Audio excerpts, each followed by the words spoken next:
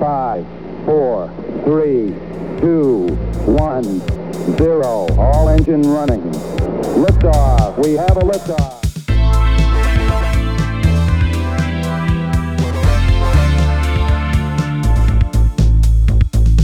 You're listening to Tabletop and Beyond with your host, Justin.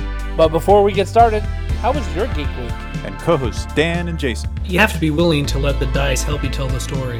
Okay, look, this year I'm going to stop mispronouncing words. Join us as we cover board games to war games and beyond.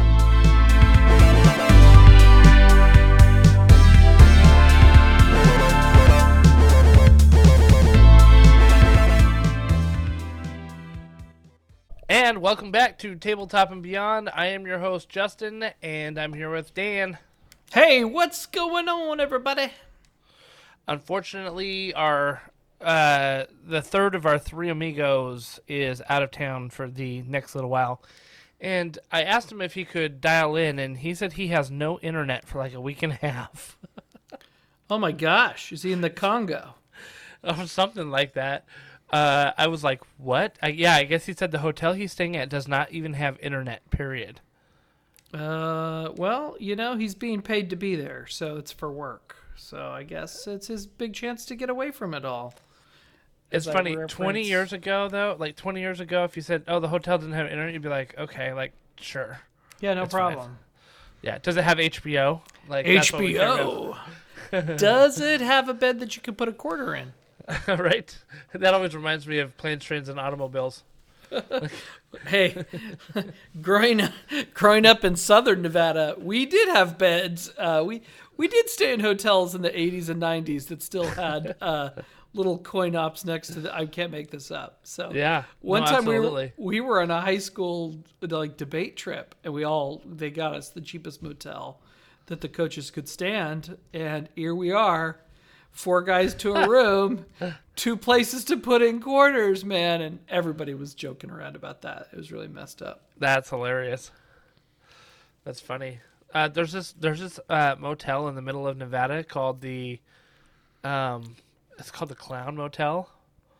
Oh no, and I think I've heard of this. It is your worst nightmare. Like, all of the rooms are like painted in clown murals.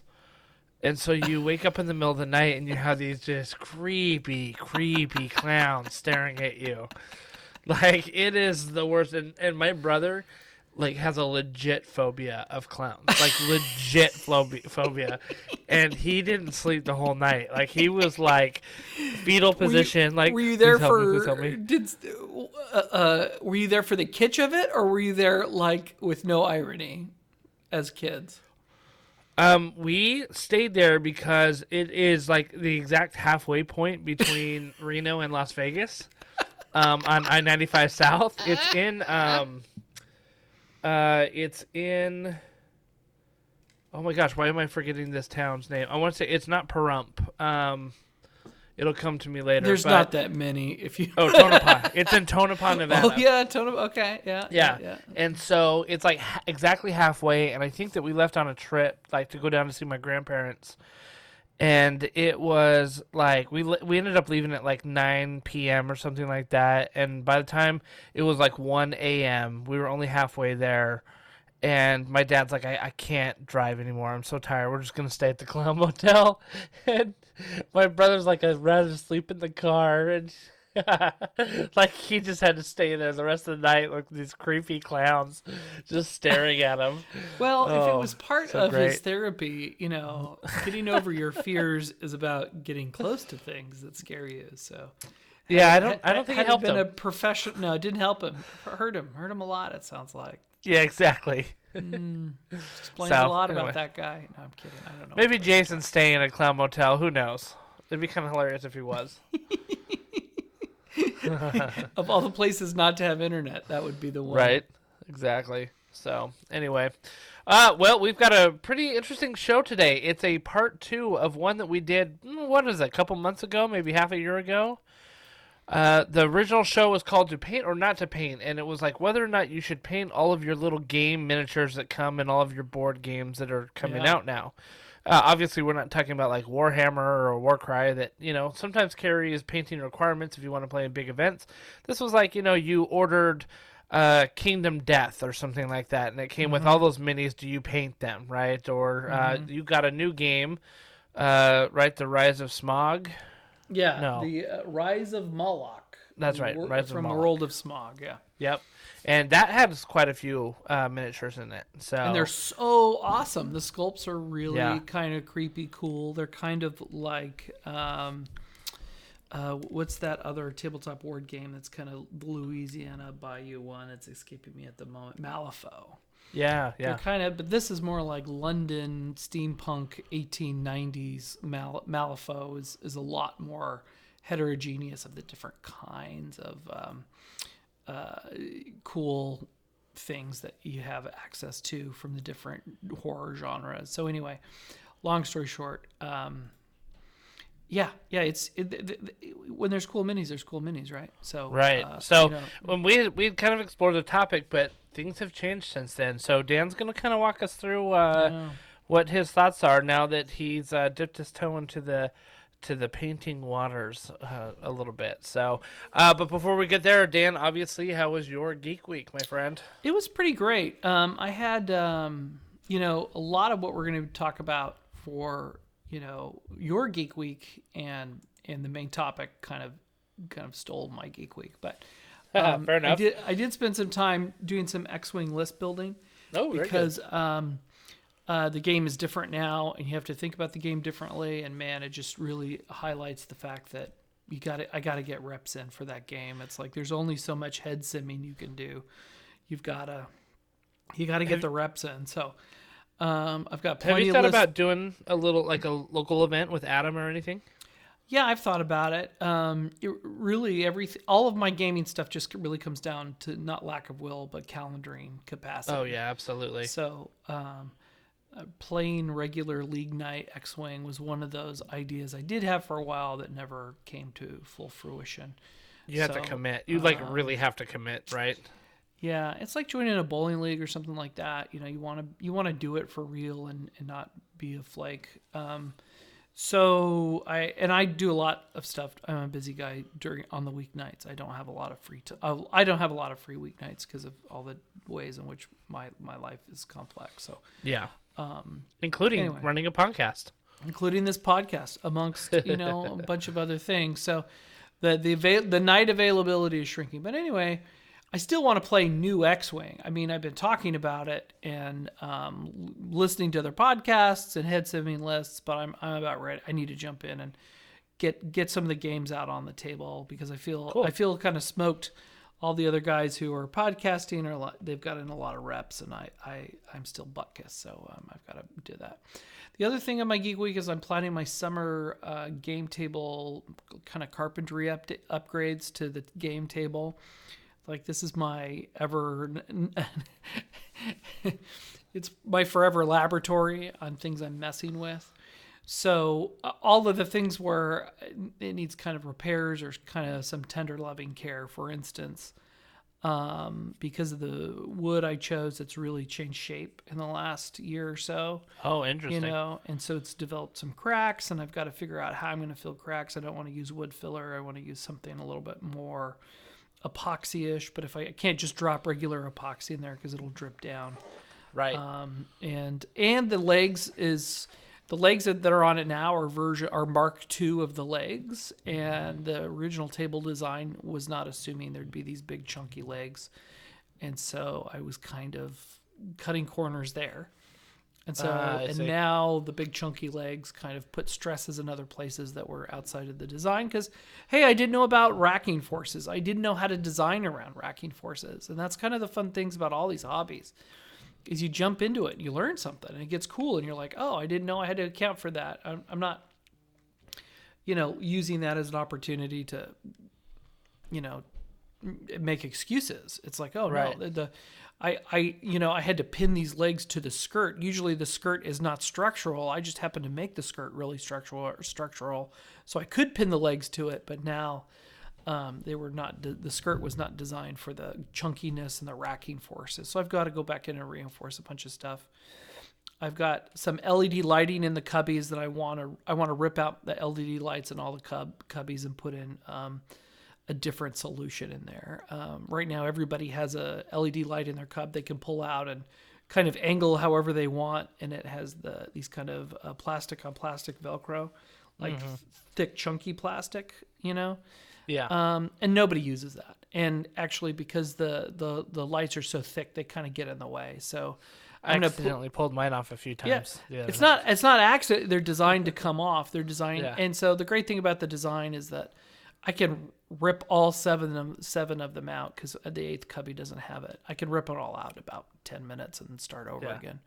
But there's USB power in every cubby, so if I get an adhesive LED strip that is powered over USB, it'll be a fun, easy way to kind of upgrade that. So that's cool. coming down the pike. So I keep tinkering with it. It's a project that's never complete. Someday I'll figure out a way to come up with a new surface for it because my wife doesn't think I should. Yeah. I've got to figure out a way to get a buyer. So that could happen one of these days too. Oh, very cool. Very cool. Let's see. Well, my Geek Week involved you. But I'm going to start with the less cool one first. I've been working on some faction pages for the Warcry section of the website. So I'm liking the way that they're coming together. They're kind of an all-in-one thing. There's a lot of Warcry content out there in the web space, but like you go to some of these websites and you just have to scroll and scroll and scroll, and there's like a billion ads that are attacking your senses, and you're just like, can we get to the point here? Like it, and so we're really trying to like build these faction pages, kind of like baseball cards, where like it's easy to see, like, okay, boom, boom, boom, boom, boom, got it, and kind of make that as a value add. So I'm kind of excited about it, and it's going to take some work to get all the factions out there, but I've got all the books, so it's just a matter of transferring some of the knowledge content out of there into a usable web page. Obviously, the goal's not to like divulge the secret sauce of like all the cards and things like that have all the numbers and things on them. That's like really the IP, I guess not the IP.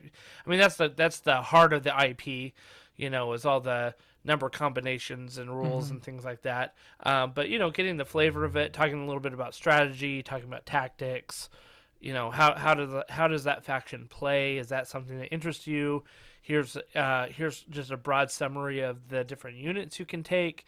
And then I was thinking at the end, like, Jason, Dan Herrera, and I can, each come up with a list that we would use to run that as like a starter list that somebody could use, if they wanted to get into it. So it's cool. I think it'll be a fun one-stop shop, for everybody to get into. So we'll let you all know when those things go live, and, you can avail yourself of the Warcry content.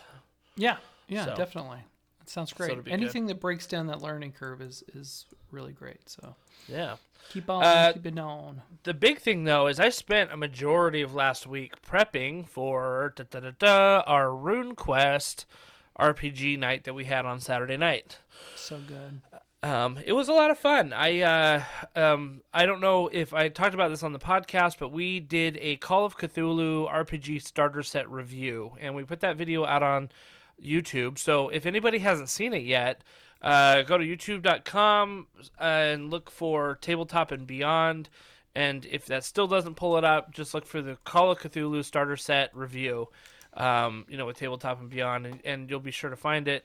And then you can subscribe to us, and so you'll get, notifications when we put new content videos out. But we did a Call of Cthulhu starter set review, and when I put it out on Twitter to let people know, I hit up Chaosium and said, hey, we just did a review of your thing, and they got back to me and they said, hey, thanks for doing that.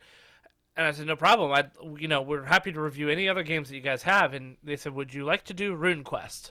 I said, absolutely. So, Sure. They gave us a free copy of the RuneQuest starter set, and I was able to dig into that, learn it as like a starting GM, with it, and I ran the first session with a couple of our friends on Saturday. Jason was there, you were there. We had Omar and Matt and Nick, and that was a good group for that game. It was fun. Just don't go. We're gonna have a whole podcast episode. I think our next one, is gonna be all about RuneQuest. But like, what were just your broad overview thoughts? Did you like it? I really like it. It's fun to get into a fantasy RPG that is not derivative almost completely of D&D. So, and yeah, one of the things that we'll talk about a little bit is like RuneQuest was like one of the OG like RPGs out there. I think D&D was published in, what was it, 76? And this one was published in 78. Yeah. And it was very different than D&D at the time. Yeah. So very, very, very different system. So yeah, you don't have to worry about like a RuneQuest being a ripoff of a D&D, or derivative, as you said. It has some, all these things have to, they're all cousins to each other, so they have some things in common. But to be quite honest, it's good to feel like you've got some fresh genetics. And even if the ideas are old from the 70s, they're still super interesting. And I think we had a great time with it. We'll go super deep, but it was a box set. It was very heavy duty. What's the name of the product again? It is the RuneQuest starter set. Yeah. RuneQuest RPG starter set. Yep. And I just going to spoiler alert now. I'm going to recommend it as if you are ready to try something that's got some good rules that are a little more rules heavy than D&D. If you're ready to do something, if you're ready to freshen things up and you still want to be in fantasy and you want to look at fantasy from a different point of view, and get a starter set that has a lot of content. Like literally, for sure. I get the feeling there's literally 5, maybe 10 times the page count of this starter set versus Wizards of the Coast one. Of course, the Wizards of the Coast one will be cheaper, but I think if you priced it out by page, you're probably doing okay. Yeah. So anyway, it was a lot of fun. We ended up playing a little bit longer than I thought, and I think part of that was us learning the game, obviously, right? Well, you have to do that to do a review. You're like, okay, yeah, all right, now what's this mechanic like? Usually in the first combat, and I'm kind of stealing thunder of next time we talk, so I'll try not to mention this next time, was I came up with the weirdest magic ability my character had, and that was the first action of the first combat that I tried. Just throwing it out there, giving it a whirl. And there was a lot of book diving.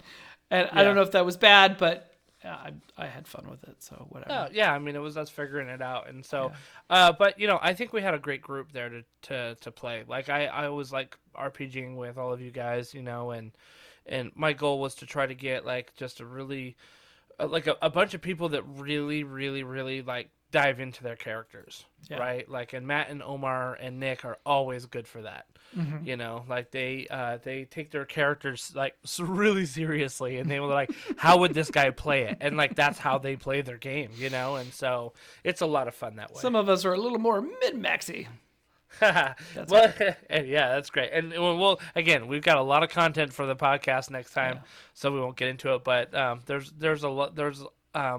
going to be a good review. I'm really excited to talk about it. So, but yeah, I ran that on Saturday, which was like the culmination of a lot of efforts of prepping, right? So, so it was pretty good though.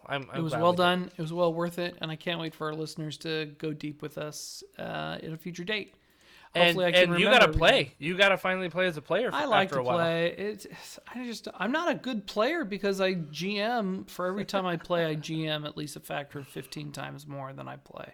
Yeah. So I find myself being a crappy player, and I'm like, man, if I was a player, if I was the GM and I watched myself do that, I'd be like, dude, cut it out.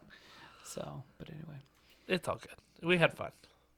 Yeah. All right. Well, that was pretty much our geek week. I'm sure Jason had a whole bunch of stuff, but he's probably out digging holes in the dirt or something. I don't know what he does out in there. We don't know what he's doing with no internet in a sketchy hotel. Seriously, when he talked about like being in a hotel with no internet, I know we're going back to this, but being in a hotel with no internet, I literally envisioned the movie Holes in my head, where they're like out in the middle of nowhere digging holes, like looking for treasure. He did say he had T-Mobile cell phone access. So everywhere where there's a sketchy motel in the middle of the desert, T-Mobile's there to back you up. That's great. And that should be in their commercials. Yeah, exactly. We're here when you really need us. You snobby Verizon AT&T people. Yeah. We put a tower where these guys didn't want to put a tower. Now who wants to roam? That's so great. All right, we're moving on to the news, my friend. Alrighty. Welcome to Tabletop and Beyond News. More of this mainstream media stuff. More of the mainstream media. I'm trying to... Yeah, exactly. All right. Okay. So just two little items this week. Just some new games that are out. One board game, one RPG. There's a new Kickstarter out for Cthulhu Island.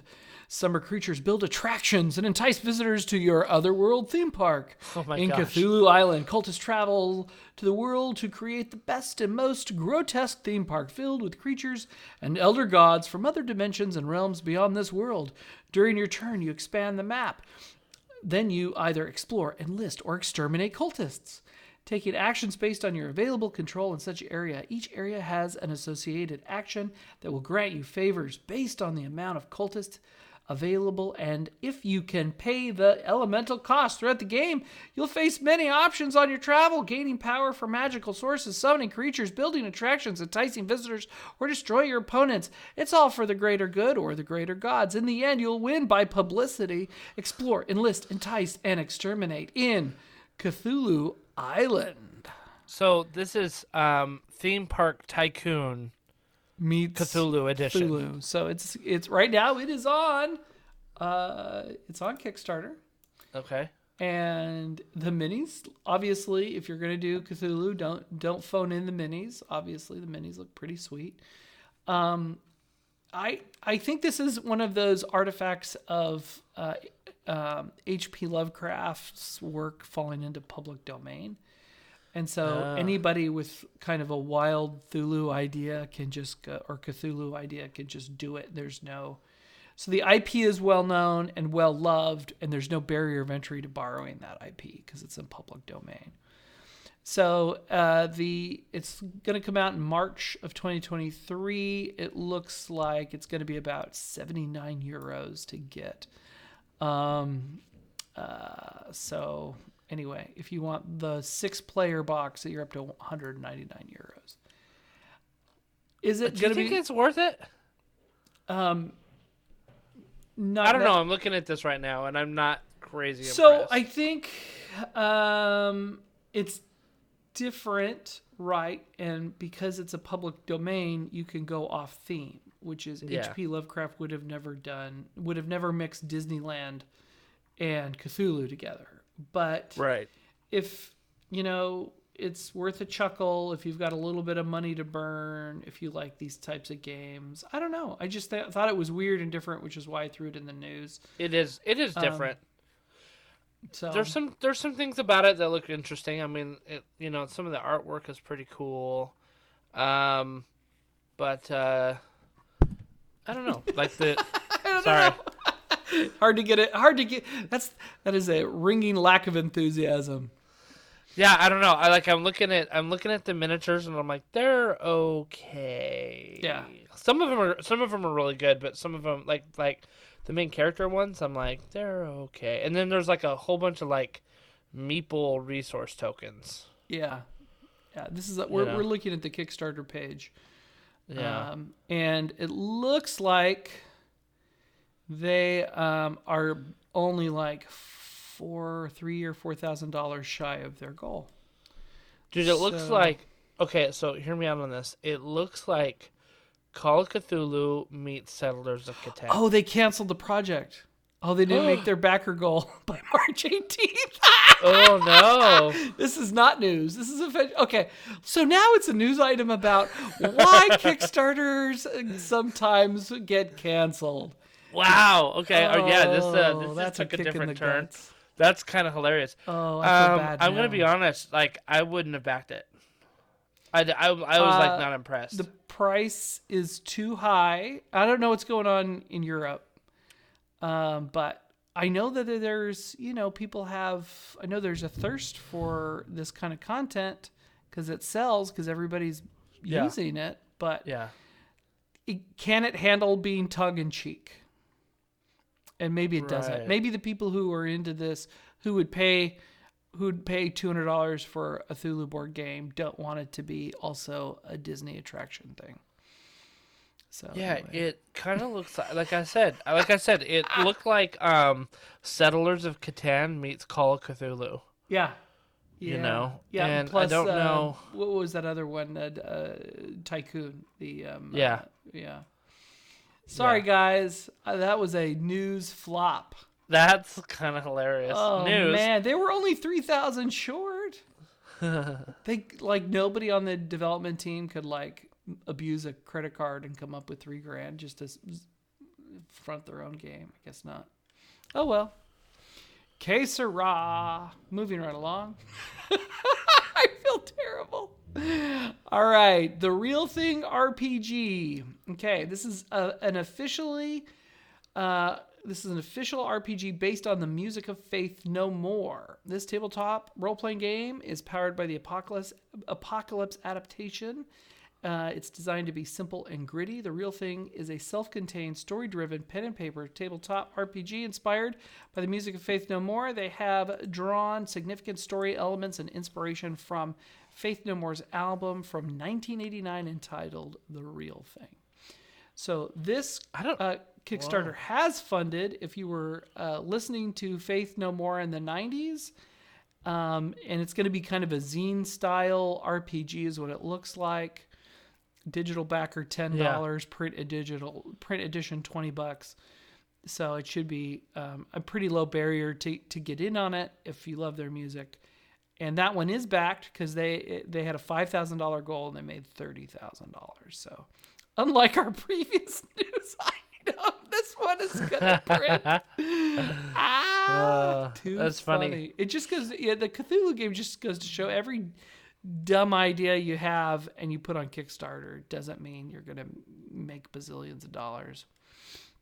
Yeah. So, but this is officially sanctioned by the band, and they're involved. And I listened to a lot of alternative music in the '90s, and so I was not a fan of Faith No More, but every time when we have these bands do an RPG thing, I usually like to take note of it because I think it's a cool overlap, mainly because it tickles my fancy, mainly because I think RPG groups are a lot like bands. You need people to do certain things. And if everybody's a lead singer in your RPG group, it falls apart. Right. So, it's funny because I didn't realize that Faith No More, that album came out in 1989. Yeah. It sold a lot, So. and it holds up. Stuff holds up, but it's not I don't own the album, but if it was on the radio, I would enjoy it. I remember them playing live on SNL a lot of years ago. Years ago. I mean, their main song was from this album. Yeah. It was the Epic song, right? Yeah. You want it all, but you can't have it. Mm-hmm. Yep. So different kind of RPG thing, different type of gaming thing. Kinda interesting. I like to point out when we've talked about celebrities playing RPGs. We've talked about RPGs going mainstream with, the Critical Role animated series on Amazon, stuff like that. This is just another way that gamering is, cross-pollinating into other areas of culture, which I find cool. So I'm looking at this, right? There's 7 backers at the 300 level, and that reward is no longer available. There's 72 backers at the 75 level. There's 97 backers at the 30 level, 42 backers at the 20 level, 125 backers at the other 75 level, and another 137 backers. So you're talking this has, 500 backers, 500 plus backers. Do they even have that many fans anymore? Well, I'm sure that album sold a million. I'm sure they sold. Okay, A million all right. albums. Let me rephrase that. Do they have that many fans that are into RPGs? The fans that are into RPGs. Well, you there's know, a like that's nostalgia such thing. a There's a yeah. novelty thing. It's like, oh man. I mean, okay, so I'm a super nerd. I was listening to REM back in the day. Yeah, And right. if they came right. out with an RPG, Would you look get at it? at the $20 level?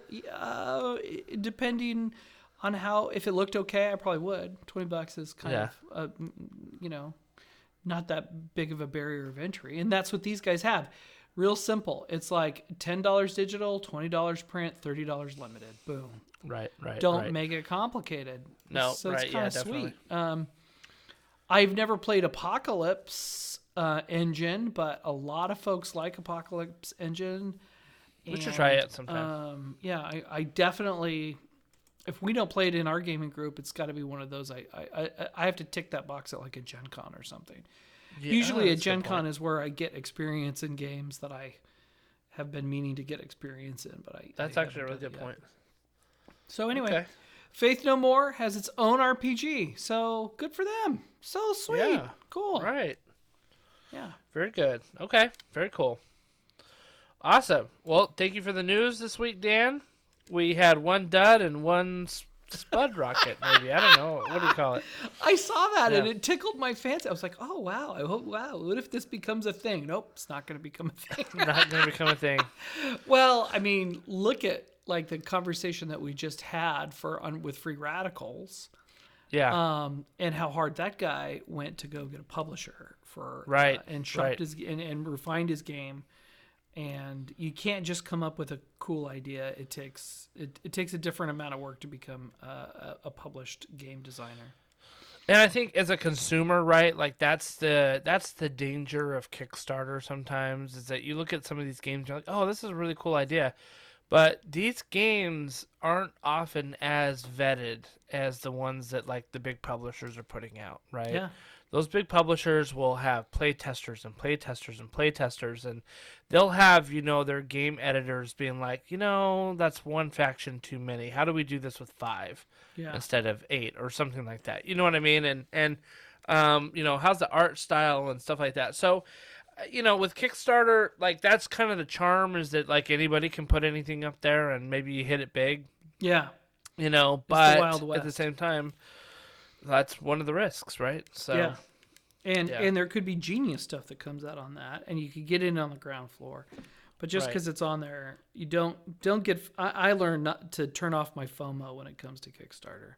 yeah, yeah. Because it ain't worth it, in my opinion. Yeah, definitely. I agree. Very good. Very good. All right. Well, hey, my friend, let's get to our main topic tonight. Yeah. Again, it is To Paint or Not to Paint, Part 2. Part so we've 2. had a maturation of sorts Yeah. that has happened, and being an avid painter myself, a little flame of hope has kindled in my soul as I have watched you take your first steps on your painting journey. Do you feel a little flutter? A little flutter It in does. your heart? Yes, it is. It's there, my friend. It's there.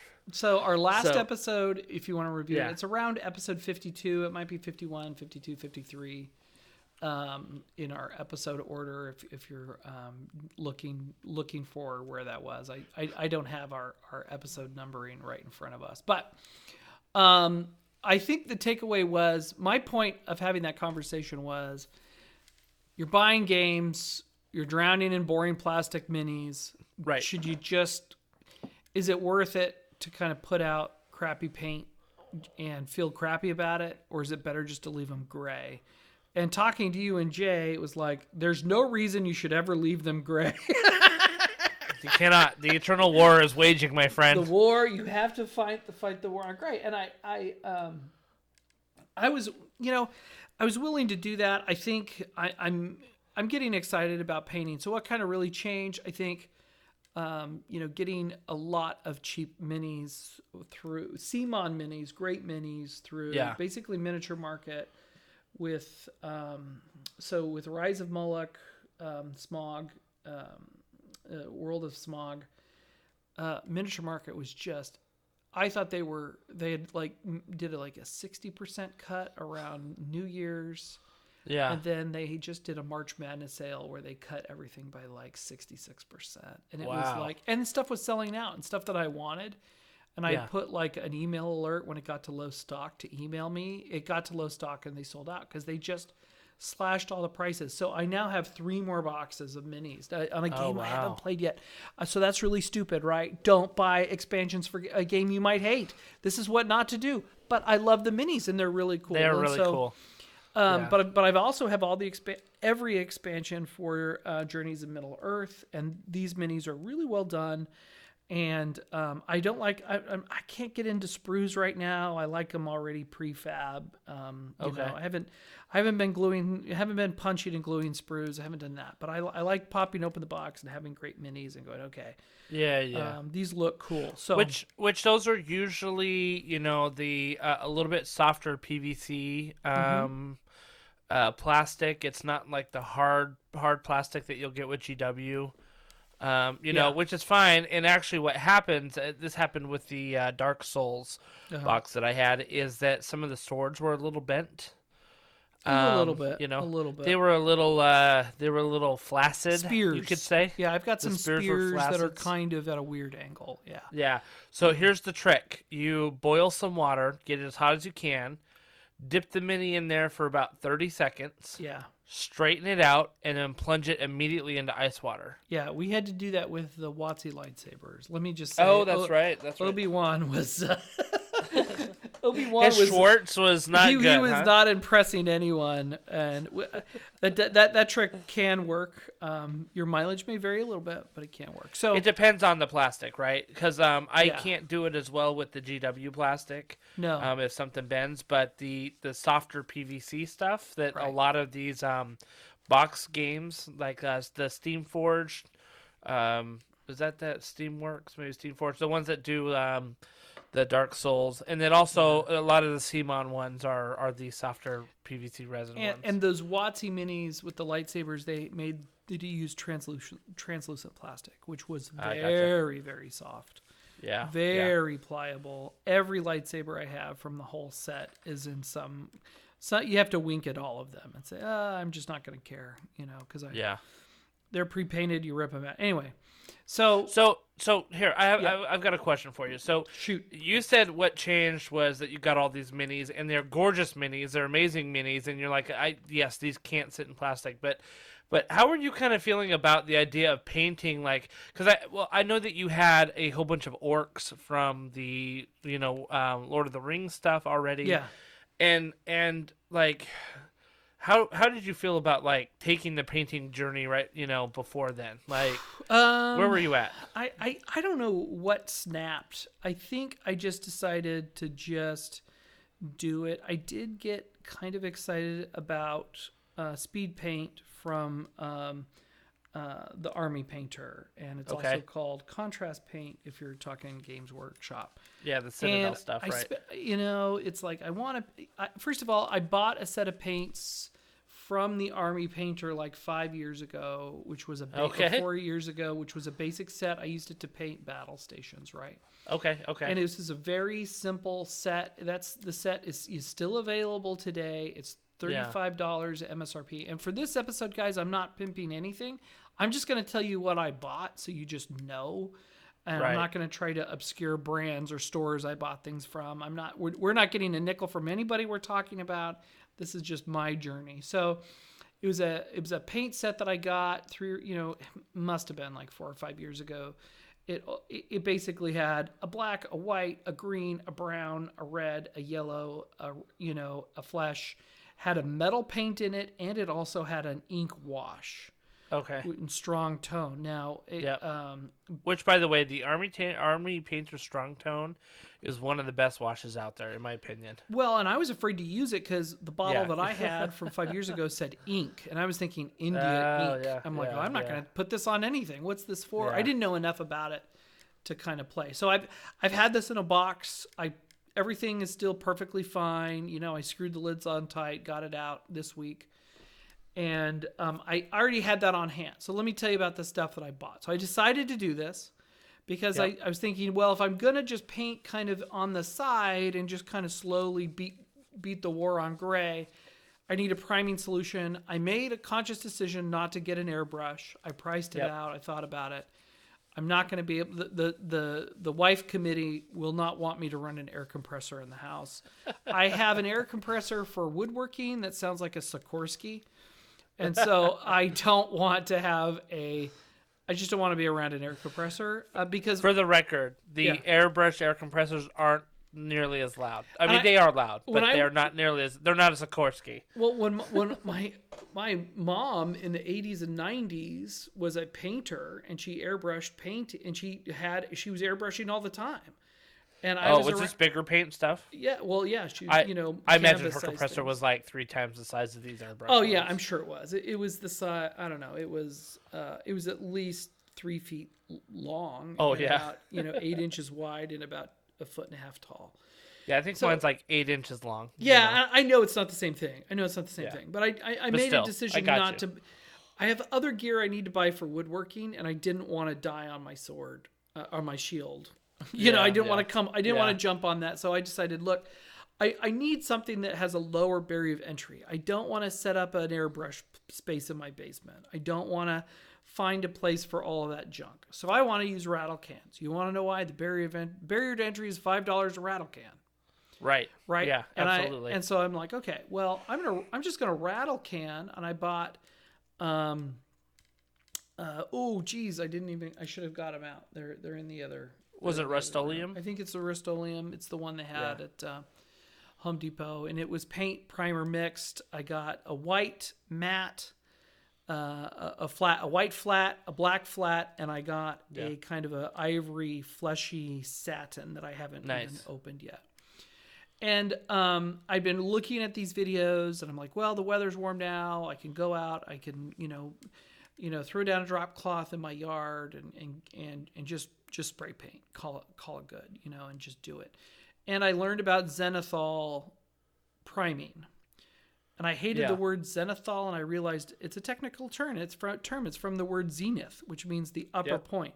So for all of our listeners who have no idea what I'm talking about, I thought zenithal was some geek decided to name priming Nice. style after his character. I'm like, this Yeah. better not be a geek thing. This better be a real damn thing. And it was. It was a real thing. It's based on the word zenith. And so what you do is you do a nice black flat and you just cover everything in black or some other dark color. Sometimes black is not preferred, but for what I'm doing, black was okay. Yeah. And you just cover everything in black. Don't go too heavy with it. Be judicious. Cover it, walk away, come back, and then at a 45-degree angle, paint a good splash of white on it Yep. to simulate lighting. And what that did is it gives you get some nice natural shadows in the contours of the Mini. Yep. Even if you're painting, and you know all this stuff. I'm talking. It's a quick way of getting some highlights where the light should be hitting your miniature. Yes. And Right. my purpose of this episode is to tell the non-painters in our audience Right. Yes. to say you can have good results that exceed your expectations with a relatively low barrier to entry. And it can be Right. interesting and fun, and I exceeded my own expectations. So I'm going to tell you from a noob point of view. I'm not an expert. I'm not good. I just wanted my minis to be good enough to put on the table without feeling embarrassed, like I did with my Battle Stations minis. Right. So I did the zenithal priming thing, and I learned. Here's a tip. Point everyone's faces towards your can. I was doing 90 minis, probably too many. But I got to do a big batch, and I knew I could do a big batch, right? And so I was like, Yeah. I'll just throw these out on this board. I had a 10-inch by 4-foot board that was just scrap wood, and I put it between two painting sawhorses and went to town. But I just threw the minis on there. Oh, did some of them blow off? Well, just the Balrog, because he had big Okay. wings that caught the wind. Okay. But what happened was I was zenithal. I was backlighting a lot of minis that weren't facing me, Oh. and so I came That's around. not terrible. I did the front and I did the back, but I could definitely tell, especially when it came to human faces, they needed the light base, not the black base. So that's just a tip. If you're going to try this, look, the method totally works. You never spray the spray can directly on the minis. I had a piece of cardboard on the left and a piece of cardboard on the right. And I would do an upside down U shape. I would spray the cardboard, get that bit out, drag it from left to right or right to left, and then downward U on the cardboard where I would finish, where I would release press. And sometimes the spatters, or it would hit my finger or whatever, it would spatter that way. Worked like a charm. I didn't overdo it. Everybody's like, never use rattle can because you'll kill details. Well, I said that. You and said I that. still stand by it. Because, the reason I said that is that I have done it before. But you're not the only one. You're not the only one. Yeah. Yeah, if you're judicious. Now, let me tell you, I did this process. I must have did one coat full black and then one kind of 60, 70% white, so zenithal. So they've already gotten parts of the minis have about, 2 coats of primer on them. There are tiny, minute details that I never saw on these minis when they were just gray. That's another thing why you should think about painting. Yes. I mean, Legolas is the thing you put your arrows in. What's it? Quiver. Has fantastic details. Bilbo is carrying around Sting, tiny little elvish little arcs and weaves in it. There was a shield on one of the Rohan, lady fighters of Rohan. She has this wooden shield. You can get up and you can see where the swords have gone in there. And these are small minis. These are not, these are the smaller, like 27 millimeter scale. Right. Not the larger hero scale that you would get. Yep. 32 millimeter usually. If you do like 167% prime, right, on these minis, there's lots of great detail, minute detail. Now, I didn't go back and do it a third and fourth time. I can't speak to that. But Gandalf's beard has all of its hair in it. And I wouldn't let that discourage anybody, especially somebody who doesn't want to buy air compressor and individually zenithal prime every mini. And we know that one of the advantages of rattle cans is you can do large quantities relatively quickly, which sure it did, and it was great. In fact, I was just gonna say that, like with 90 minis, like, listen, I've got an airbrush and I have primed a lot of minis. You know what I mean? Even a lot of minis at once. But there's no way I can beat the speed of a rattle can, even with an airbrush. No. So I totally understand where you're coming from, and even though like rattle can is not my favorite of priming, it's a compromise choice. Yeah, for sure. But you know what? Like, it's still a very valid choice. And I think I pointed you to the video from Vince Venturella. Yeah, I watched it many times. It's very good. Yeah, there's like a whole like the complete guide to priming miniatures, right? Yeah. And they had a whole section on rattle cans. I copied which him. I think he'll tell you the best way to prime terrain pieces is absolutely with a rattle can, right? Like, because they're big and easy, and I've seen him do smaller minis with rattle cans too. But I thought it was a very good tutorial. So if you are gonna do it, like, go check that video out. I think it's an important one to watch. It is, and you can do, if you're judicious and you know that you can, going overboard is the wrong thing. Rein yourself in. If it looks primed, it's primed enough for a newbie painter. Just say, okay, it's primed. Let's move on to the next step. Don't, more is not better. You have to hit just the right amount. So I did that, and that turned out great. So I also ordered a starter kit of contrast paints. This one was about $50. It came from Army Painter. It came with some summer undergrowth, grassy stuff around, that you can base your minis with. I haven't used it. Yeah, some tufts. Yeah, I haven't busted it out of the plastic. But what it came with is 10 bottles that are pretty good size. They're the standard bottles. And so you're looking at about $5 a bottle-ish, right? Okay. I don't know what the cost of the tufts are, the summer undergrowth grassy crap is, But anyway, you're in the it's like $8. Okay, so you're in the $5 range. I went to Hobby Lobby and was looking at, model paints, same size bottle, same price. So I can't even say that the speed paint was overpriced. Well, let me give some comparisons. So that model paint that you saw at Hobby Lobby, as much as you're tempted to be like, oh, this is great for minis, usually the pigmentation in it is not good, right? Miniature paint is the way it is because it has a lot of pigmentation in it, which means that you can thin it way down and get like those little details, right? Right. The craft like model paint that you can get there, like that's great if you're painting like a big wooden block or something like that. Well, I'm talking some about other things. this was in the miniature section. Oh, interesting. Which I'm was it, talking about. Vallejo? It was Vallejo. Oh, okay, in the miniature section with the models. So I didn't buy anything that was not on that aisle. Okay, so in that case, I got was you. in mini land. So the real paint to compare the speed paint to is obviously GW's or Citadel's contrast paint, right? Yeah.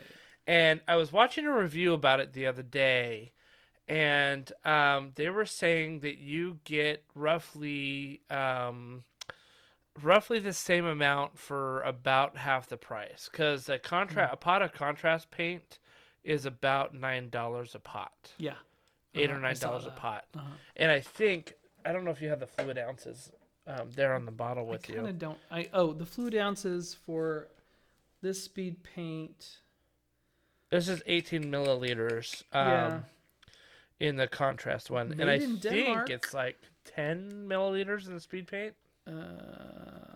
It doesn't even 18 milliliters. Oh, it is. Yeah, so it's the same amount, and so it's Citadel's like double the price then.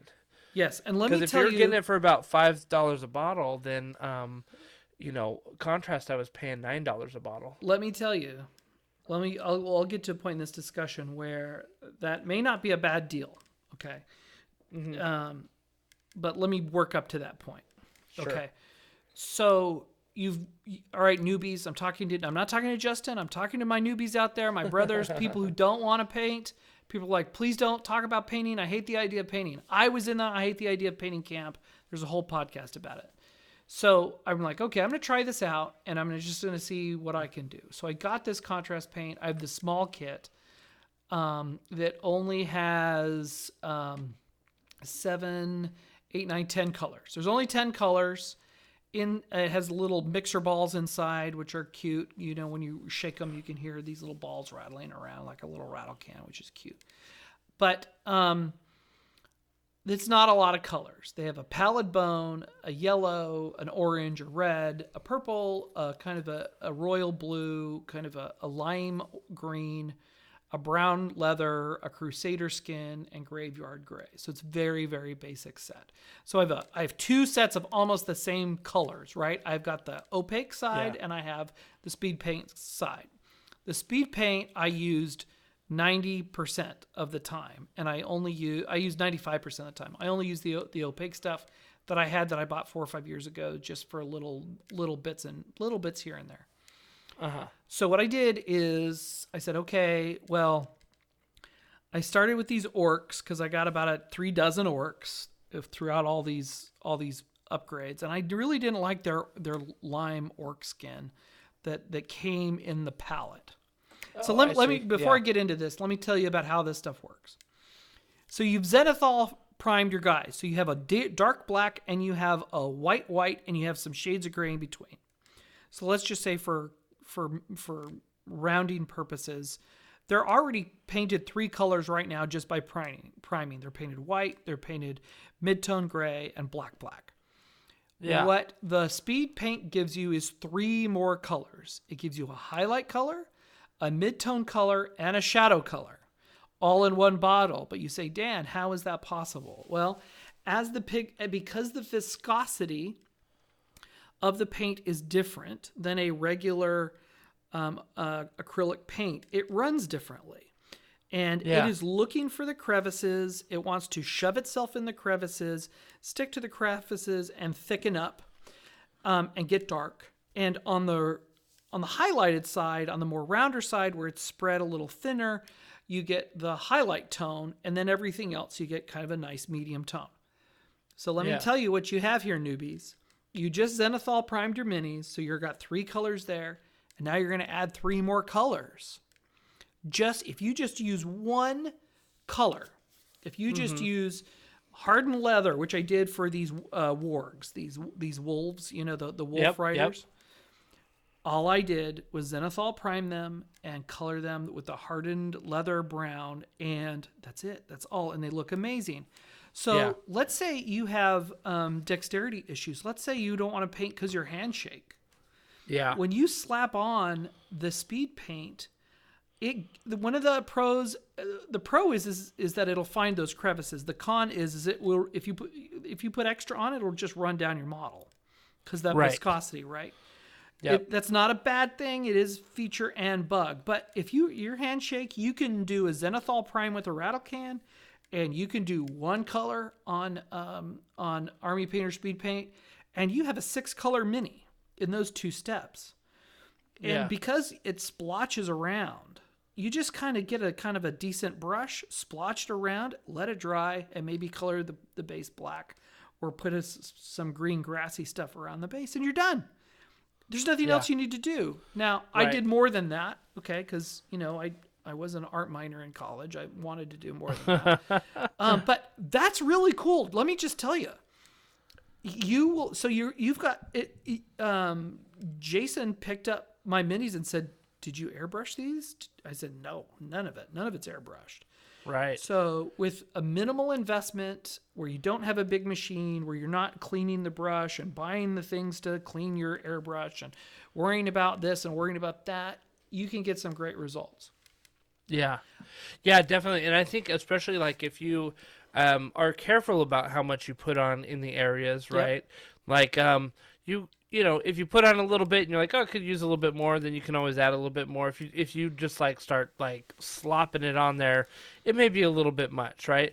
But if you put on the right amount, like that right amount will definitely seep into the crevices, and it'll make your shadows look shadowy. It'll make your highlights look highlighty, and you just really put one coat But on. I'm telling you, You know what I mean? I'm telling you, newbies out there, I'm not talking to Justin. I'm talking to my noobs slopping it on. You'll get a decent result. I'm not even joking. I did my wolves like that. I did my spiders like that. I did these worms crawling out of the ground. So because everything that won't stick to it just runs off of it anyway. So it is messy. Okay.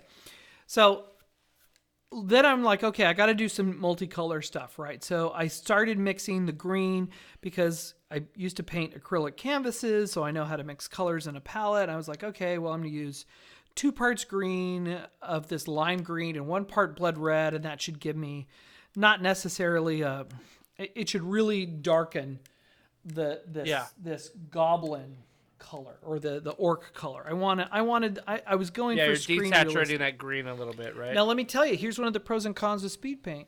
You start mixing 2 paints together, it'll work fine, but remember, you're mixing 3 colors and 3 colors together. Right? Think that through. Now you add a 3rd color in there, you're in brown territory. You're in mud. Yeah, for sure. So don't get too crazy. Like for instance, like I could buy just a primary color set of acrylic paint and do a whole canvas and mix my own colors all day long because I know how to do that. Yeah.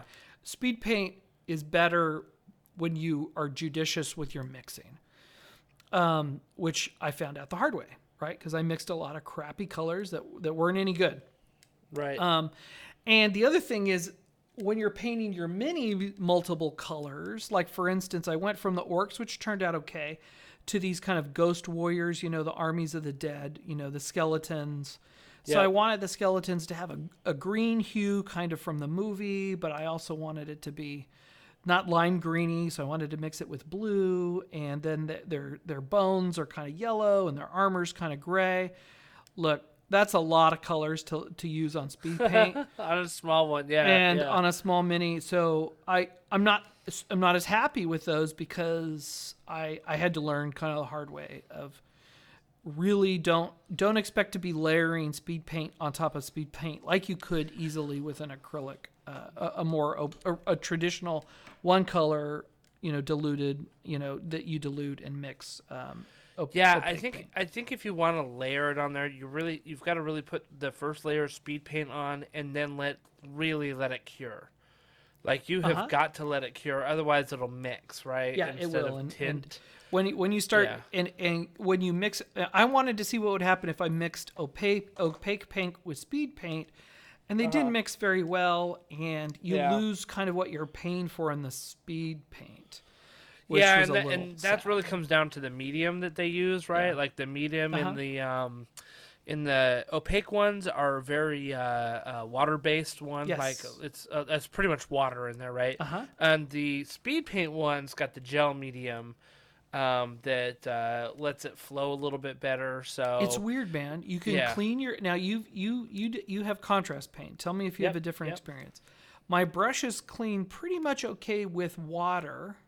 Yep. However, I get that stuff in my skin. I need mineral spirits to get it off my skin. Oh, that's interesting. Mineral spirits shouldn't really affect it that much, just because it's an acrylic. It's still an acrylic-based thing, and Yeah. mineral spirits really only works with oil. So that's kind of an I interesting think reaction, it kind of reminded me of some of the woodworking stuff that I have. I've got some one paint. like a varnish or there's something like that. there's there's a bunch of products by Minwax and Rust-Oleum Yeah. where you just Yeah. you can stain and seal in one coat, and So it's very similar. it's funny you mentioned that. Army Painter had this whole thing about like, and it was a joke for a long time about the Minwax dip. Yeah. Okay, It's the same and thing you would as- paint your miniature and you would dip it literally in the Minwax stuff and pull it out And shake like it. upside and shake it off and then let it settle, and everyone's like, "Wow, that's an amazing wash." And that's kind of like how their strong tone works. And they even have like instructions on how to dip your miniatures in strong tone. Like they have a whole can for it, right? Yeah. Yeah, so And that's people a went tidbit. online and went, Yeah. "We found the same thing you can Yeah. find the exact same thing at a fraction of the price at Yeah. Home Depot or Lowe's." I found it. I was going to do that. I found a lot of those came out looking a little on the Eh. brownie dirty side. Yeah, definitely. And I yeah. was willing. I wanted to just experiment with this and see how it goes. So, one of the areas that we do need to talk about is metallic paints and mixing. I only have one metallic paint. I only have one bottle, okay. and it's a silver. So, Oh, interesting. What, Okay. what metallic paint is going to do? It's going to erase your zenithal, Yes. and it's going to, not. It just doesn't really play well with the speed paint. But if you're doing swords and armor and stuff like that, you may want it. Now, this was where the wash came in handy, because you would paint the metallic silver paint, or at least I would, and it looked very kind of G.I. Joe plasticky, right? Yep, it's very fresh, right? Yes. Almost too new looking. Too new, which was fine for like the certain soldiers that would have perfectly polished armor. Does not work for orcs. Right. However, as soon as I put that wash stuff over, it kept the shine, it kept the metallic look, but I gave it the right amount of dirty, and it gave it some depth and some shadow. It kind of was compensating, doing a little bit of a speed paint thing, and I really learned to like that wash. I was afraid to even touch it, and I'm just like, well, I'm already messing up all these minis. And that's the thing, is you got to give yourself you got to give yourself room to suck at this stuff. You'll have more for fun sure. if you just say, I'm going to paint some minis and they're going to suck and I don't care, blah, blah, blah. Look, the worst case scenario is that you got to drop the mini in a Tupperware full of, what is that purple cleaner stuff? Oh, to strip it? Yeah, and just strip it. And like after 2 days, like all the acrylic stuff comes off. I mean, you can also put it in 99%, what is that? Not acetone.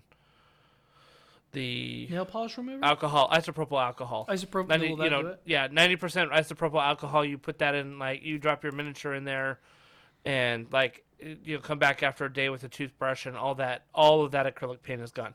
That's the worst case scenario. Yeah. You know what I mean? Like, it's that you strip the mini of its paint and you start over. I mean, you don't like it, 9 times out of 10, you can just paint over it. Yeah, start over. You can just paint over it. Yeah, just I start click over. Just undo. prime it again. It's a little bit more than I've clicking done that undo. before. Yeah, Yeah, I've so- done it before. I didn't have to do that with any. One of the things I gave myself permission to do was to learn how to do it. So I started with the orcs. Yeah. And orcs are great because they're messy.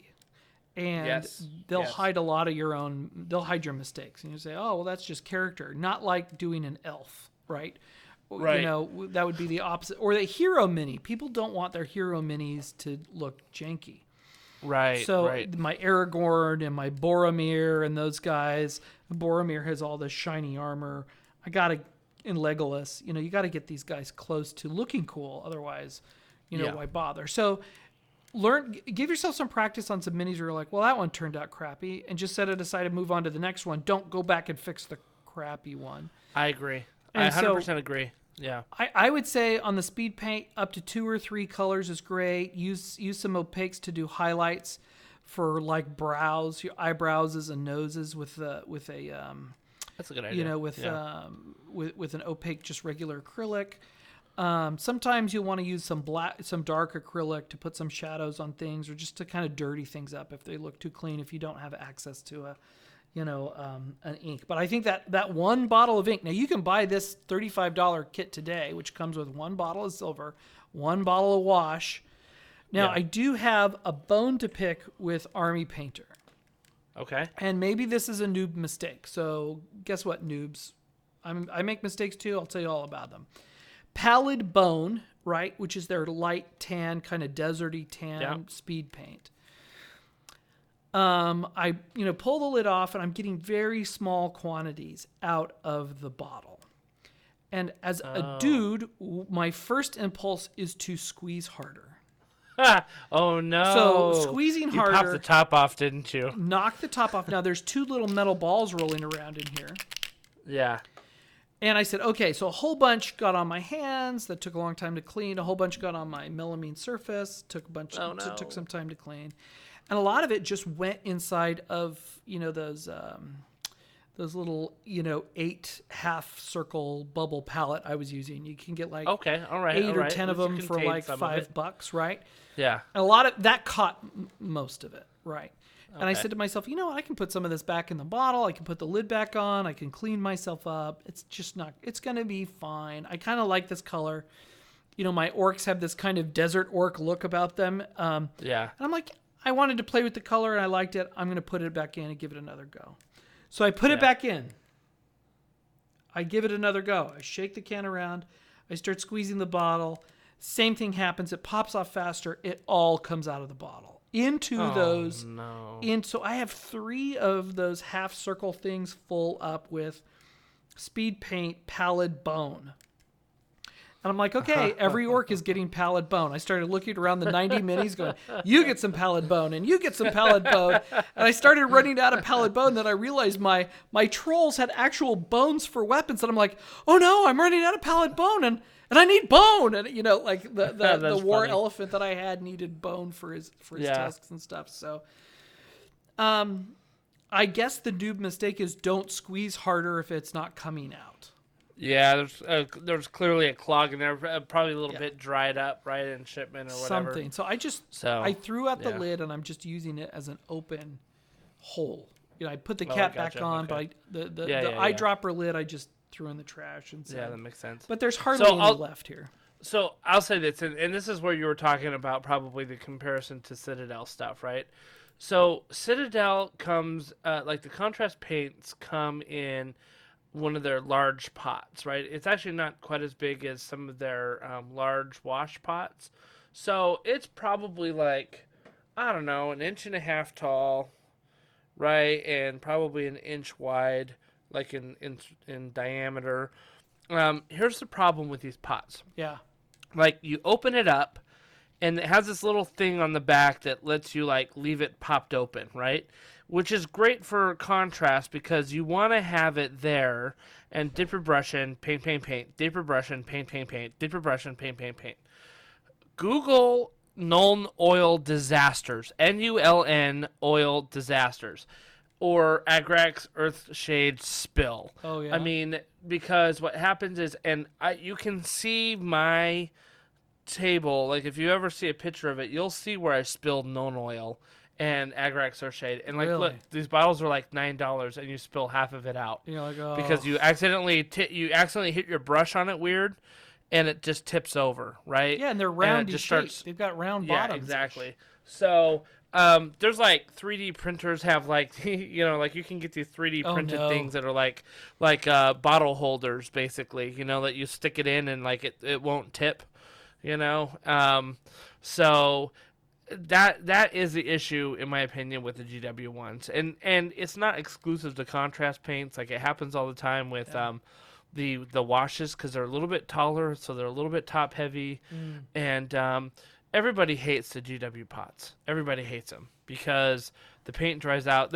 So what happens is paint gets on the seal on the outside. Oh no. As you're pulling paint out, and it dries, and then you go to close it, and it's not airtight.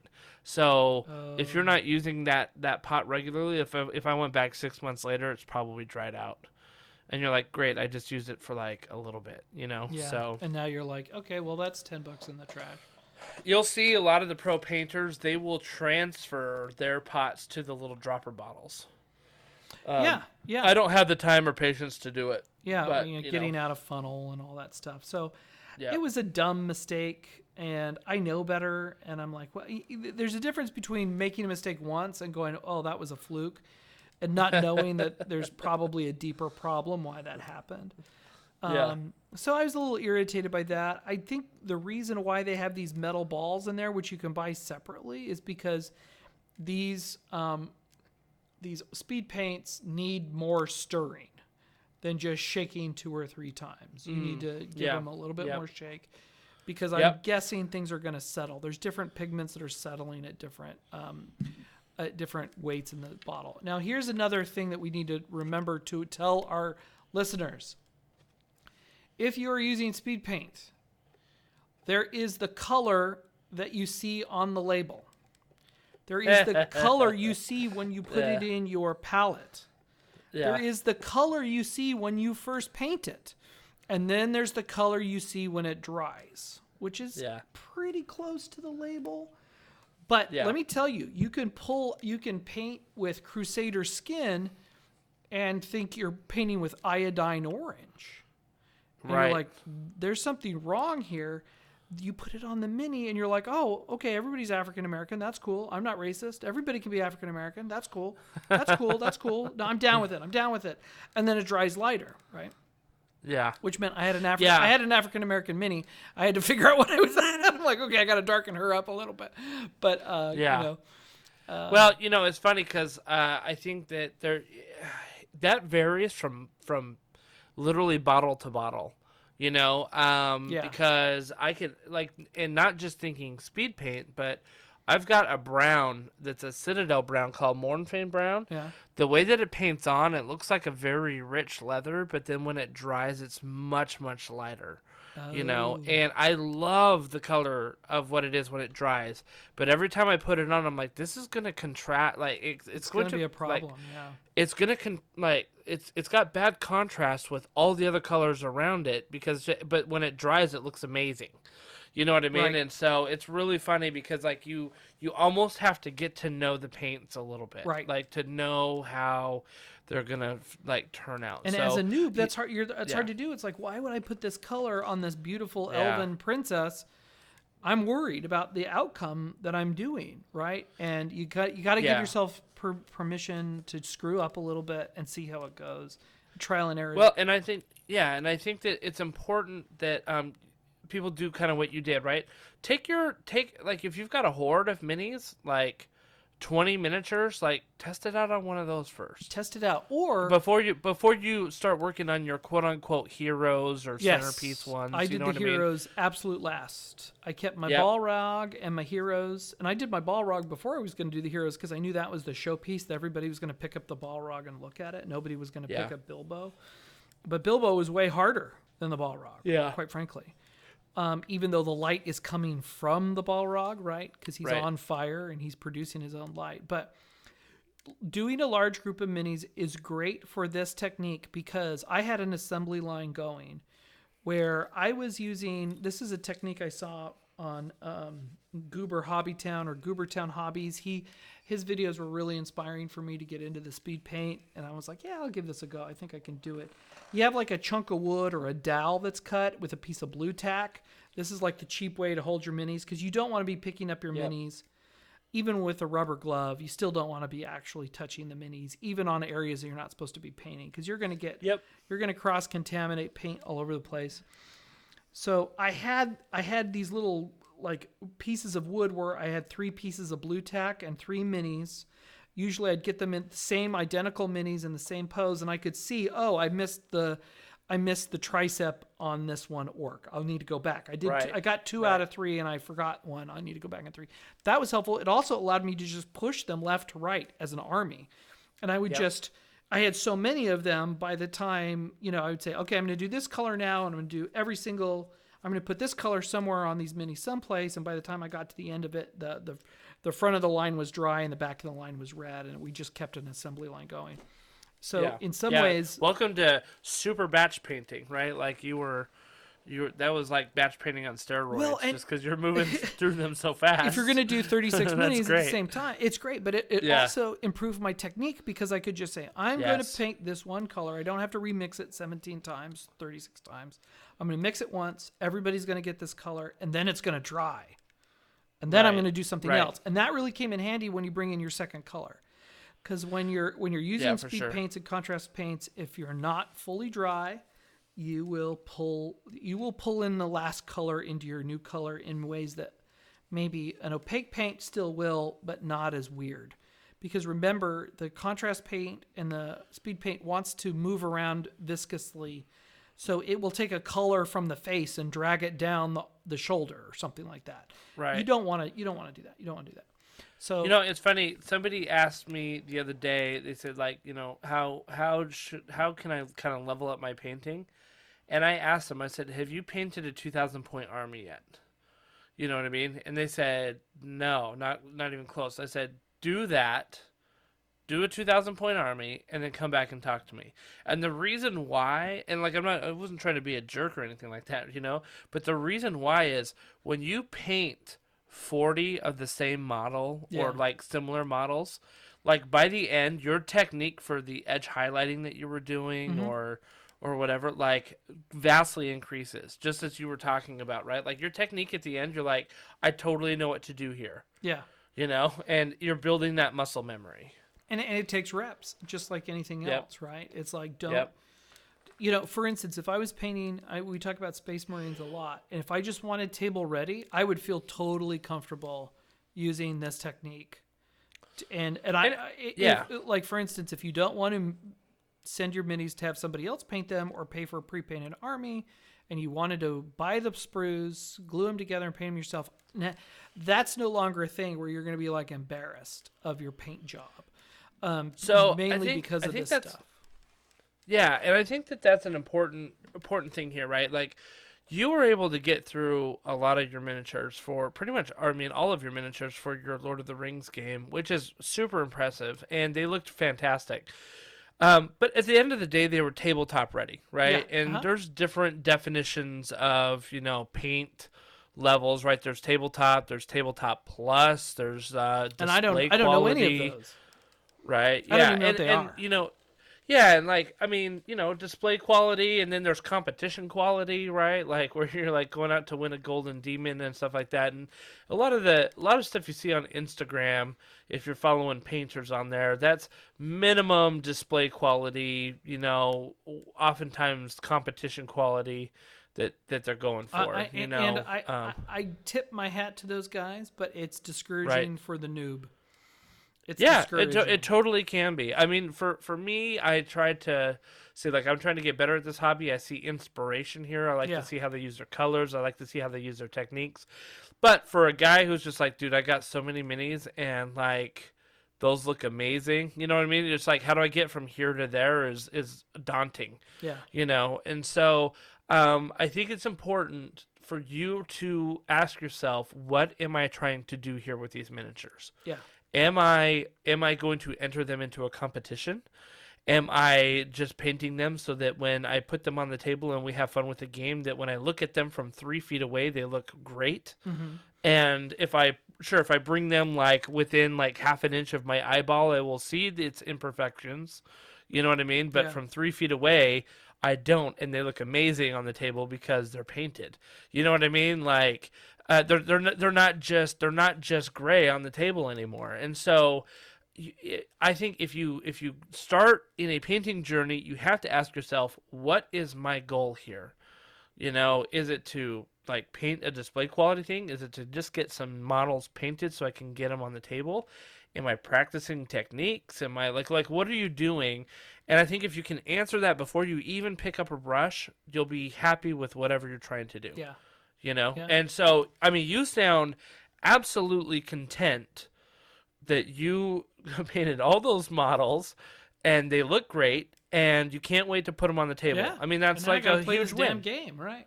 Yeah, Oh, it's a huge win right I also there. covered them with Testor's spray lacquer.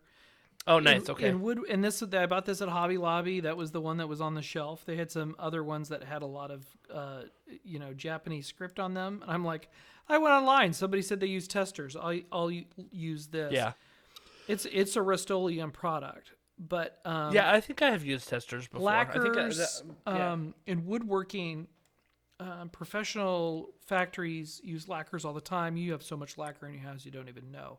However, in its spray form, it can be super toxic. And so Right. I'm not going to tell anybody to use lacquer, even if it's in a small, cute silver can, because if it's the same lacquer that I'm using for woodworking, it can really hurt your lungs, and lung health is super So important. were you using lacquer or were you using enamel? This is spray lacquer in an aerosol Okay. can, Testors, and I used it because I was in the store and I went online. I was trying to decide to buy brush on enamel or spray lacquer, and I went with the spray lacquer mainly because of the quantity and the And the ease, right? and the ease of it. Yeah, I've got a bunch of brush on enamel, but I'll thin that down and run it through the airbrush.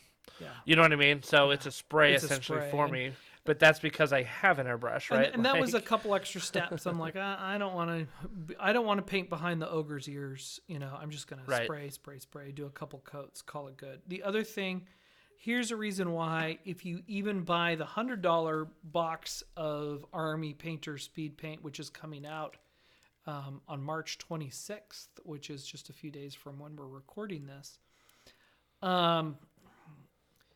you still may have a reason to go buy individual pots from Games Workshop and add them to your collection, because getting Yeah. back to the mixing problem, from a palette standpoint, you're going to be mixing less. So a lot of Yeah. my minis are going to all start looking the same because I'm mixing less, I'm customizing slightly less.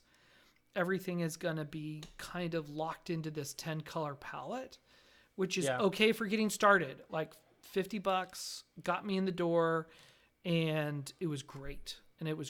But if I'm going to Yeah, do more of definitely. these, and I've got another 200 or 300 miniatures to go, I don't want them to all have the same basic blue, the same basic green, right. over and over and over again. So even though I'm a big fan of the Army Painter stuff, and I'm probably going to buy the $100 set, even though I'll be double buying some things I already own because I know I'm going to go through it, especially Pallid Bone, which is empty. Yeah. I'm still probably going to augment with some colors that are more unique just to add to my Yeah. palette. Sure. I would never recommend that to anybody just doing regular kind of Bob Ross acrylic painting, or not. I mean, oil painting, like painting canvases. That's part of what you learn how to do is make your own colors. This you don't have that. But what you get out of it is this viscosity, which if you can Right. control it, is amazing. If you let it control Yeah. you, and it makes a bit of a mess, you just gotta paint more minis and get it cleaner. Yeah, and look, if you have a mishap where the paint's running a little bit, just grab a different brush, have it a little damp, and you can wipe that off pretty quickly if you get to it Yeah. pretty quick. So Well, here's- it is fixable in the moment. It is. It's not the end of the world. What will happen is, though, if you're doing a lot of them, which I recommend, it's better Yeah. to do a lot of them than I would be. It would drive me insane to do one individual mini, right? Because Yeah, sure, there's just sure. too many. And I also found out after I did them, I could have been blow drying these in between coats. They'll take a blow dryer. And I do have an old blow dryer we don't use anymore for hair that I use for other stuff in the garage. However, you may think it is covered and your paint's not running, and you've moved on from that mini 5 minutes ago, and you go back to it, and there was a pool in it somewhere, and it worked its way down and Yep, spilled yep. out. That I'm looking at one mini right now where that happened. That was not the case when I thought I was done with it. So Yeah. And you got to realize you may have evenly coated it, right? And It's just gravity did its work. in gravity, it pulled the highs. The thin parts got thin, and the medium parts got medium, and the thick parts got thick, and then it had left over, and it just went blah. And because I had pre-done, like, these worms are crawling out of the rocks, right? They're ground worms.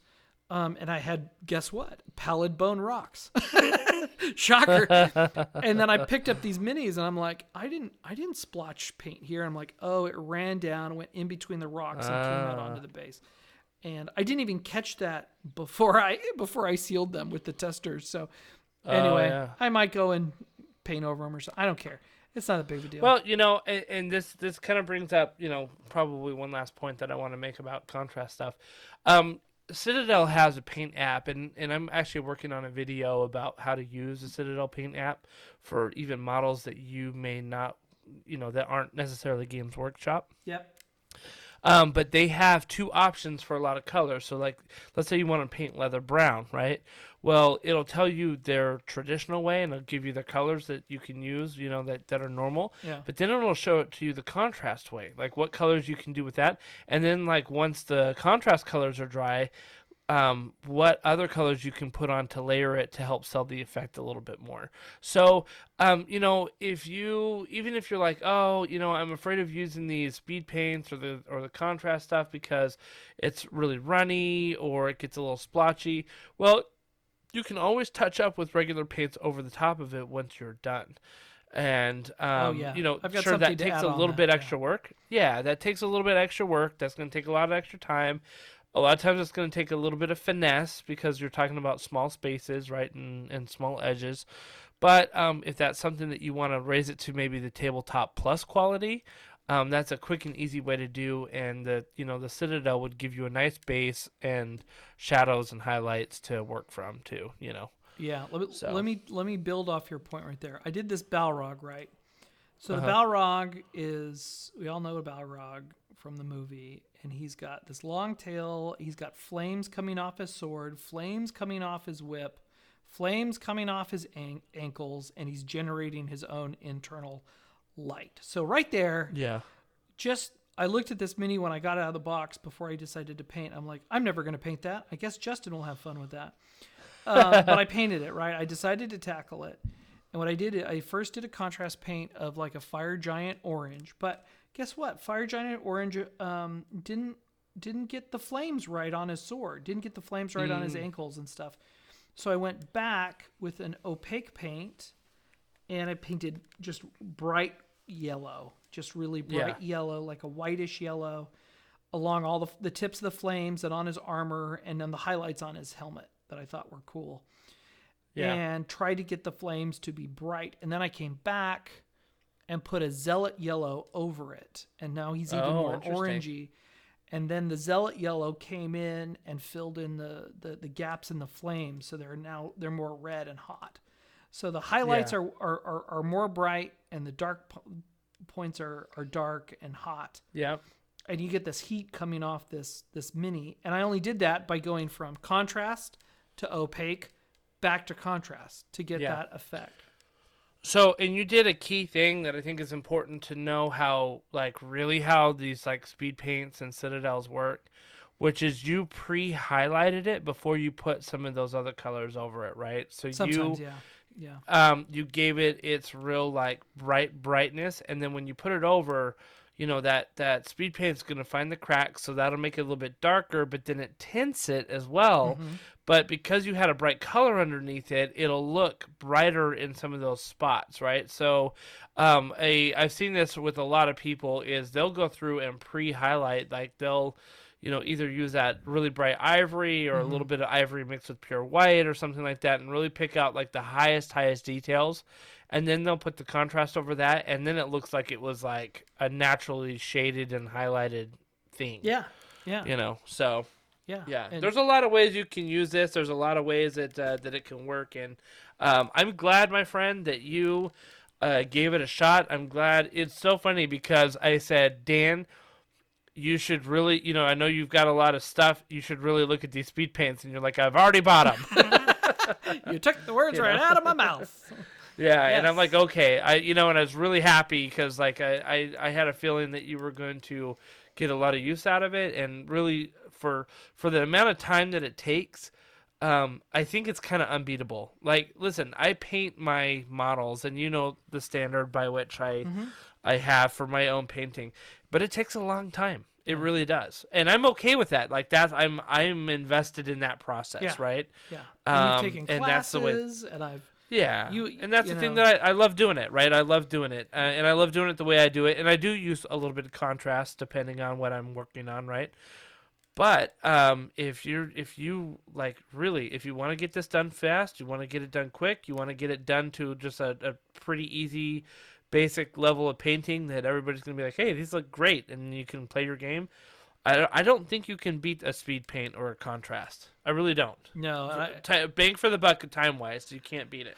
yeah, when did I post? Let's see, it was last week. I went on and I posted photos of my Zenithal on, let's see, what was our miniatures chat line here. Let's see, what day was And this is on our Discord, by the On our way, everybody. If Discord. you would like to see was- this, well, we and- have and a Discord And I've link. got to take photos of all the final products, right?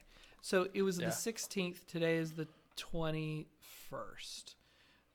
So, yeah. 5 days ago, I started this process. Now there's 90 minis. I spent a lot. I stay up late at night, so that's, and you stay up late too, so you Yeah. get it. I don't recommend staying up till 2 a.m. and irritating people in your family by doing this. I could have slowed it down, but I got into a rhythm and I was like, I got to do more.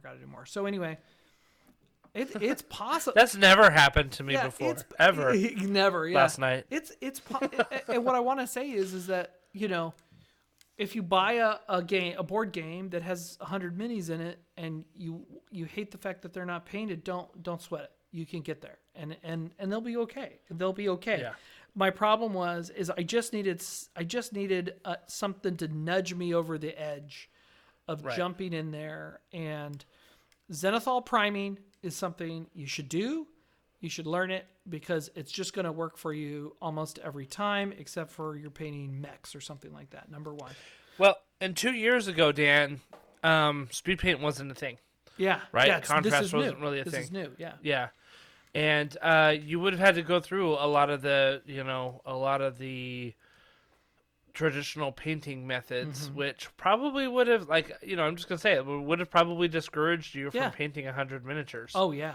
You I know? totally would have. I would So- have been like, well, I'll just do the heroes, and I'll ignore the orcs. This way, I got to start with the minions, get messy with them, and then by the time yeah, otherwise. So I mean, it wasn't that. It's doable, and I'm excited by it. I want to do more of them. I found myself going, oh crap. After work, there's no painting for me to do. Dang it! And I was kind of, I caught the bug. And this is why I caught the bug, because these tools allowed me to exceed my own expectations that I had for myself. So I'm not, like I said, for my speech here, this is not a spiel for Justin. He and I have talked many times about this.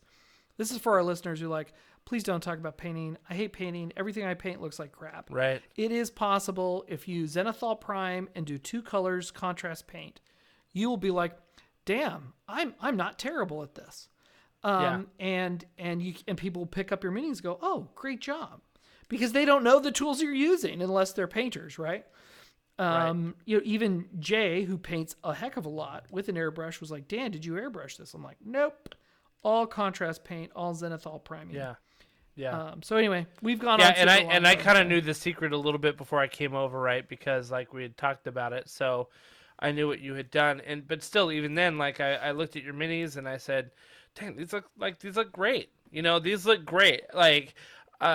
Would I put them in the Crystal Brush competition No. at Nova Open? Absolutely not. No. But when I have them 3 feet away from me on the table, and we're trying to hunt down orcs, they look fantastic. Yeah, and So, that's kind of where I'm talking about most gamers here. And, Yes, yeah. And the people who want to be excellent at that hobby, like for instance, for woodworking, I don't want to watch woodworking videos with guys that get real fussy with chisels and do these teeny tiny little things and make, anybody who's getting real precious with it is a waste of my time. Everybody who's using a power tool, getting a job done and going, look, I just finished a thing. I'm like a guy who wants to use simple steps and deliver Right. and right. get to the end of the project so I can start a new project. I don't like starting a project, walking away, and coming back and leaving it undone. And if you're in my kind of mindset, I highly recommend giving it a whirl. Definitely. So, well, I'm excited for you. I'm excited for your other minis as you continue this adventure. And I can't wait to see those Rise of Moloch, Gotta miniatures. play the damn game so bad. I know we gotta play the game too. So, but you know what? At the same time, like maybe you have them painted for when we do our review, which would be kind of awesome. Hey, there you go. You know? Oh man, So, now you've just very good. Now there's a barrier. I just set an unrealistic expectation, right? Yeah, exactly. Dang it. So, yeah, exactly. Well, thank you everybody for listening to our episode tonight. If you are actually, I know Dan said we don't get paid a dime for this, and it's true. The companies have not contacted us for any kind of reviews or given us any benefit. However, we will put a link to some of this Army Painter set that's on Amazon. If you buy it through the link, a portion of the proceeds will go to help support the podcast. So we'll put it out there just because we've talked it up so much. I'll try to find maybe some Citadel stuff, but also the Army Painter stuff. I saw some reviews of it. I think that they're amazing things. And so if you'd like to try it, and you're planning to buy it, please click on the link and support the show. Otherwise, as we have stated before, we are on Twitter, we are on Instagram, we are on Facebook. We have our Discord channel. Come join us in the Discord channel, and come support us. And follow us on Twitter. Give us a like, give us a comment, let us know what you guys want to hear. You know the spiel. Smash the like button, hit the subscribe button, notify bell, all that kind of stuff. You guys know the drill. So, thank you so much for listening, and y'all have a good night. Good night, everybody.